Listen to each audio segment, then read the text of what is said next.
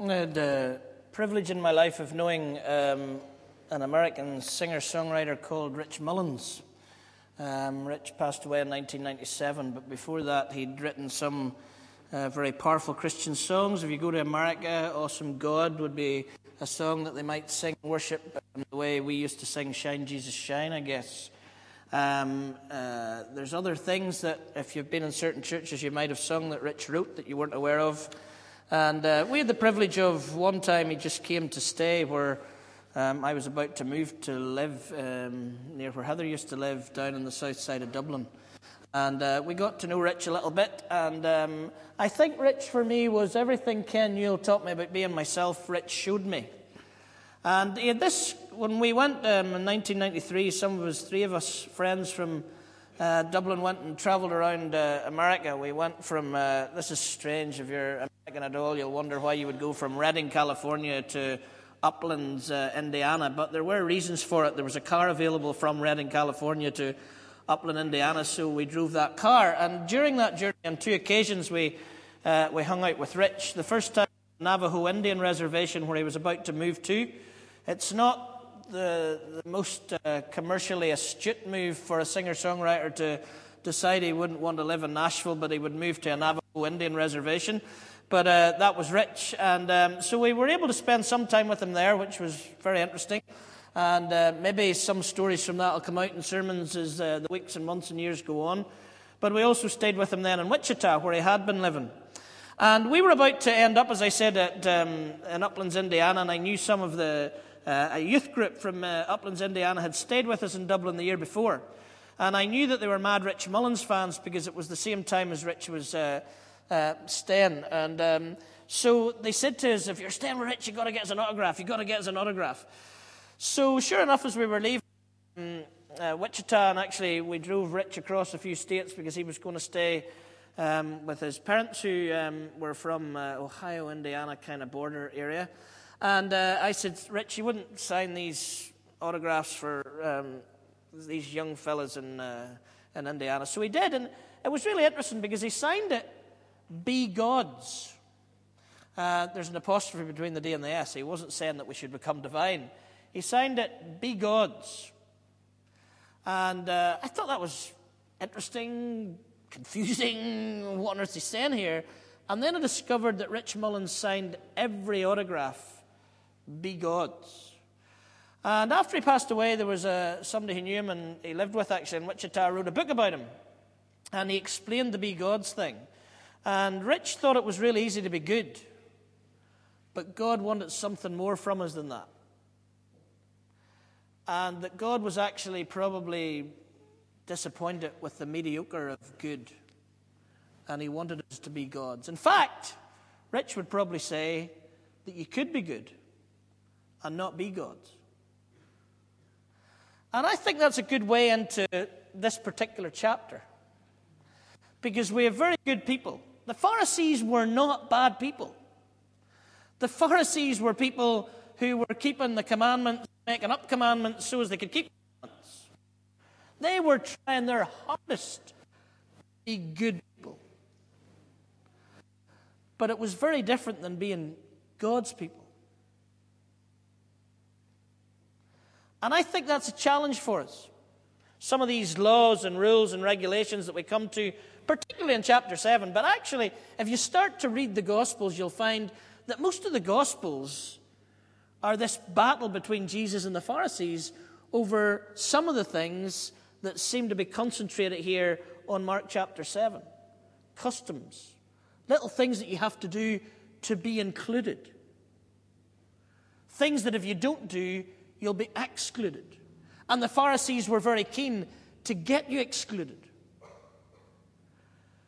Customs that it wasn't about having your hands clean here. It was more about trying to fence in an identity of the Jewish people. And Jesus was very keen to break down the barriers. To reach out beyond the Jewish people to include a wider world. And the Pharisees' rules, regulations, and customs, I was thinking about this over the last few days. I'm not going to go into it in detail because she would murder me after the service, but We were at this farewell last night, and it was casual, semi-casual. Is it casual? Is it formal? Is it not casual? Do you wear this? Do you wear that? What do you wear? Can you wear trousers? Should you wear trousers? Or should it be a dress?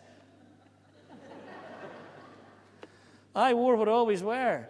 But I started to think about that and the problems it gets into. And actually, they tried to do a documentary on some of the students from Derryvolgie once. I got this phone call from the BBC, and they said, Steve, we're trying to do a documentary on the people that can't get into nightclubs in Belfast. And we thought it'd be a really good one to have a group of Christian, non-abusers of alcohol to go towards a nightclub wearing trainers and in a group, and to show that they wouldn't get in because people would look at them in a group wearing what they're wearing and put a stereotype upon them, and that the bouncers wouldn't let them in, and then that we could say on the BBC, but they were from the Presbyterian Chaplaincy of Queens. And I said, look, guys, I'm in enough trouble in the Presbyterian Church as it is, and wearing my trainers to get in a nightclub might cause even more trouble than I've got at this moment in time. But the students went and did it, and it was proved. If they went up in groups of 5 or 6, they weren't going to get in. There's customs and laws that we have that exclude people or label people or push people out. And this is what the Pharisees were all about. And Jesus was trying to break these things down. That radical moment in John chapter 14 where Jesus turns to the disciples and he says, if you love me, you will obey my commands, is a revolutionary new way to see what it is to live in God's ways. Because it wasn't you have to do it. You're trying your hardest to do it. It was a belonging to God. Once you become God's, once you get a relationship with this God, once you connect with this God, then you don't do it because you have to do it. Something begins to change within us, and we do it because of this loving journey of faith that we're on. Was that not the rich young ruler's problem too? The rich young ruler, again, good man, trying to keep all the commands. He had even the nerve to say he had. But Jesus said, you still lack one thing, because his rule keeping was disconnected from the heart of God. It was cold. It was stone tablets that he had a relationship with, rather than a relationship with the heart of God. And we find that here. The clean and the unclean, the rituals, the what can go in and what comes out. Then we find it in the story that Janet didn't read near the end of the chapter, where we find Jesus with this woman who was not Jewish and who would dare to approach him in a time when he was being intimately surrounded with his friends, and would break into that group because she wanted to be included. And even if we want to look at it, and I'm not going to go into it in detail, but if we want to look at that story near the end of the chapter, we find that she contradicts Jesus at one point. She challenges Jesus' response to her. And it's the challenge of response that almost wakens Jesus up to thinking, yes, I'm excluding this woman. And then he says, because of your reply to me, you're healed, or your daughter is healed. And Jesus in that moment realized, even I am putting exclusions in the humanity of Christ, I guess, at that point. And so what about us? Two things. What about our inclusivity? Jose asked on Wednesday night at the AGM, what about our Romanian kids? They were back in a vengeance on Friday night, which is great. How do we deal with that? In our neighborhood, how do we deal with that population that sometimes will be bursting through the doors of youth club, and that causes changes to what you do in youth club because it changes the whole balance of power and everything else in youth club? How are we going to deal? How are we going to include? How are we going to love those who at this moment in time are strangers? But it's also back to this idea of being not good but God's. Now, I did this at a weekend. I did 3 talks on it, and at the end they sang a song that said, Steve's telling us to be bad, Steve's telling us to be bad, Steve is telling us all that we should be bad. Of course I'm not doing that, because Jesus said, if you love the Lord your God with all your heart, soul, mind, and strength, and your neighbor as yourself, all of the law.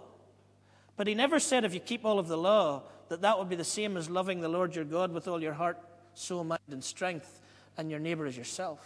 And I think in Northern Ireland we have some of these things to think about, because was it not even, and I'm not going to, because this goes out on the website, so I've got to be careful for libel. And so I'm not going to make any judgments on the little piece of land beside our First Minister's house that he thinks he sold in the right kind of way. I'm not going to make any judgment because I don't know anything about the law around that or whatever. But what I do find in many times in our public place, that we are very keen to say that we're right. And we're very keen to say that because we're right, that's good. And it might be right and good. But is it of God? And it seems to me, if you try to think about, well, how can we make a difference if we're doing things for other people? If we're denying ourselves, we're taking up our cross and we're serving others, then it seems to me that we're following Jesus and we're involved in being God's children on earth. And so the judgment isn't, am I right? It's, what am I doing with my right?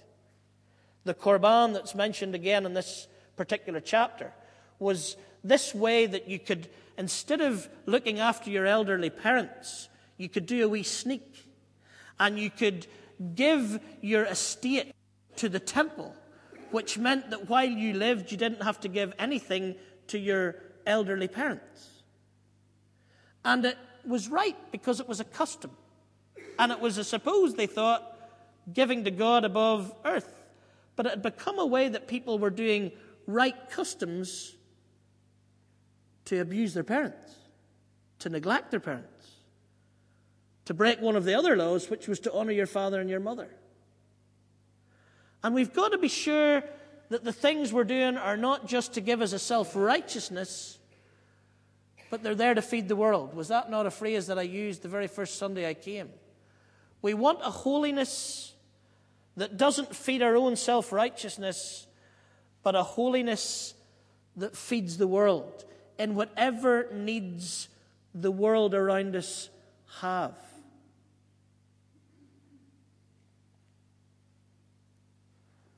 Are we going to be good?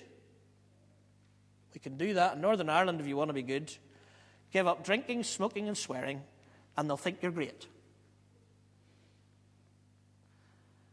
But if you want to cross boundaries, whether that's our old traditional sectarian boundaries, or whether that's the new racial boundaries that we're going to have to come up to speed on, then sometimes we're not as quick about doing that, because almost like the Pharisees, we're still trying to maintain our own ethnic identity. This is our country. What are they doing taking our jobs? You hear it all the time. And sometimes it even lurks at the back of our minds for those of us who are called to reach out across the boundaries in the name of Jesus. We might think in the sectarian field, it would be good and rational not to speak to those people until they put their weapons beyond use. It would have been good. Nothing to do with God's way. He said, love your enemy. He said, Father, forgive them, even when they don't know what they're doing. It would have been good. People held it up as being good. But it wasn't God's way. Be smart to just put something by for a rainy day. Store up a few securities. Don't store up anything on earth, but store up and invest in heaven.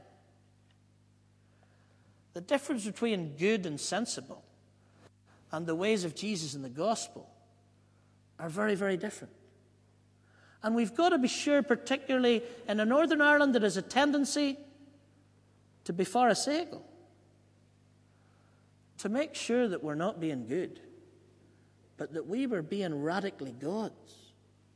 And to make sure that we're not people who are inclusive of who should hear the gospel, or exclusive in who should hear the gospel, But we go and we want to include in the people of God in Fitzroy the way it's going to be in Revelation, when all nations will come together and will worship God, the Lamb who took away the sin of the world, not just the Ulster Prods.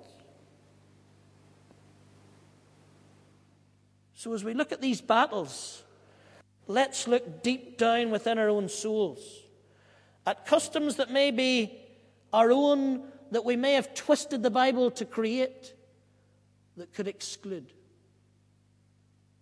And make sure that deep down that our holiness is not a relationship with tablets of stone, but is a relationship and a reflection of the vibrant, loving, reaching out heart of God. And if we make our decisions from the vibrant, loving, reaching out heart of God,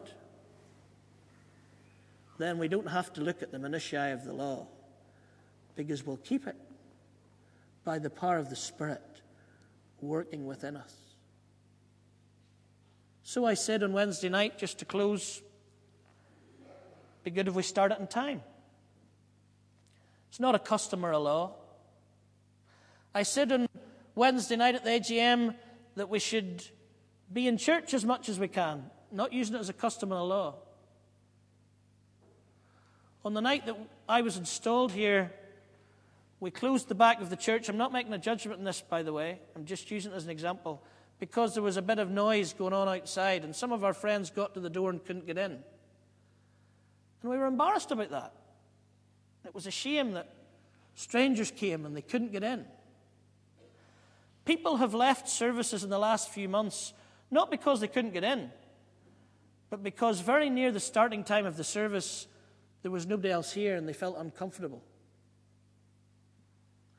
So when I say that it's good that we start in time, I'm speaking missionally. I'm speaking out of the reaching out heart of God, that people, when they come into our building thinking they should be here in time. You see, if we're exclusive and it's just about Fitzroy, I think it's pretty cool that we're always late. But it's not exclusive and just about Fitzroy. It's about those who will come and join us and feel welcomed among us and find the Jesus that we believe in and trust in. And so I'm asking us, me included, let's be here in time to welcome those who will come to join us. And it was interesting that my friend David Montgomery, who's minister in Greystones, south of Dublin, a good long distance from here, at his AGM, he said to his congregation, if you're not here, the body of Christ is diminished. Not only the body of Christ to worship is diminished, but as people come in from the outside to see what the body of Christ is, they see a diminished body of Christ.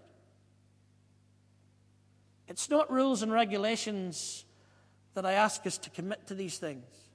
It's because I've seen people come and leave, and some not come back again, as a result of the fact that we were just a little bit lax in thinking about them rather than ourselves. I told Stephen Orr when he got married, I don't want you to have a good marriage. I want you to have God's marriage. And I say still in the early days of this ministry, I don't want to have a good ministry here. I want to have God's ministry here. I don't want a good people. I want God's people. And when we see the difference between the holiness of the Pharisees and the law and the vibrant, loving holiness of a God who came down to earth and died on a cross and was raised again from us, if we live as God's people,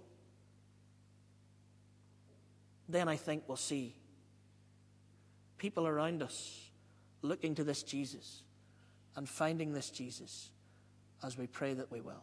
They will. Let's pray together. Our God, it's easy for the devil to distract us from the holiness of God onto little rules that we make up, or even lift above loving our neighbours as ourselves, loving our God with all our heart, soul, mind and strength. even loving our enemies. And so we pray, God, that we would not fall for mediocrity. We would not fall for being good, but that we would long to seek and find what it is to be God's people in the 21st century in the city of Belfast.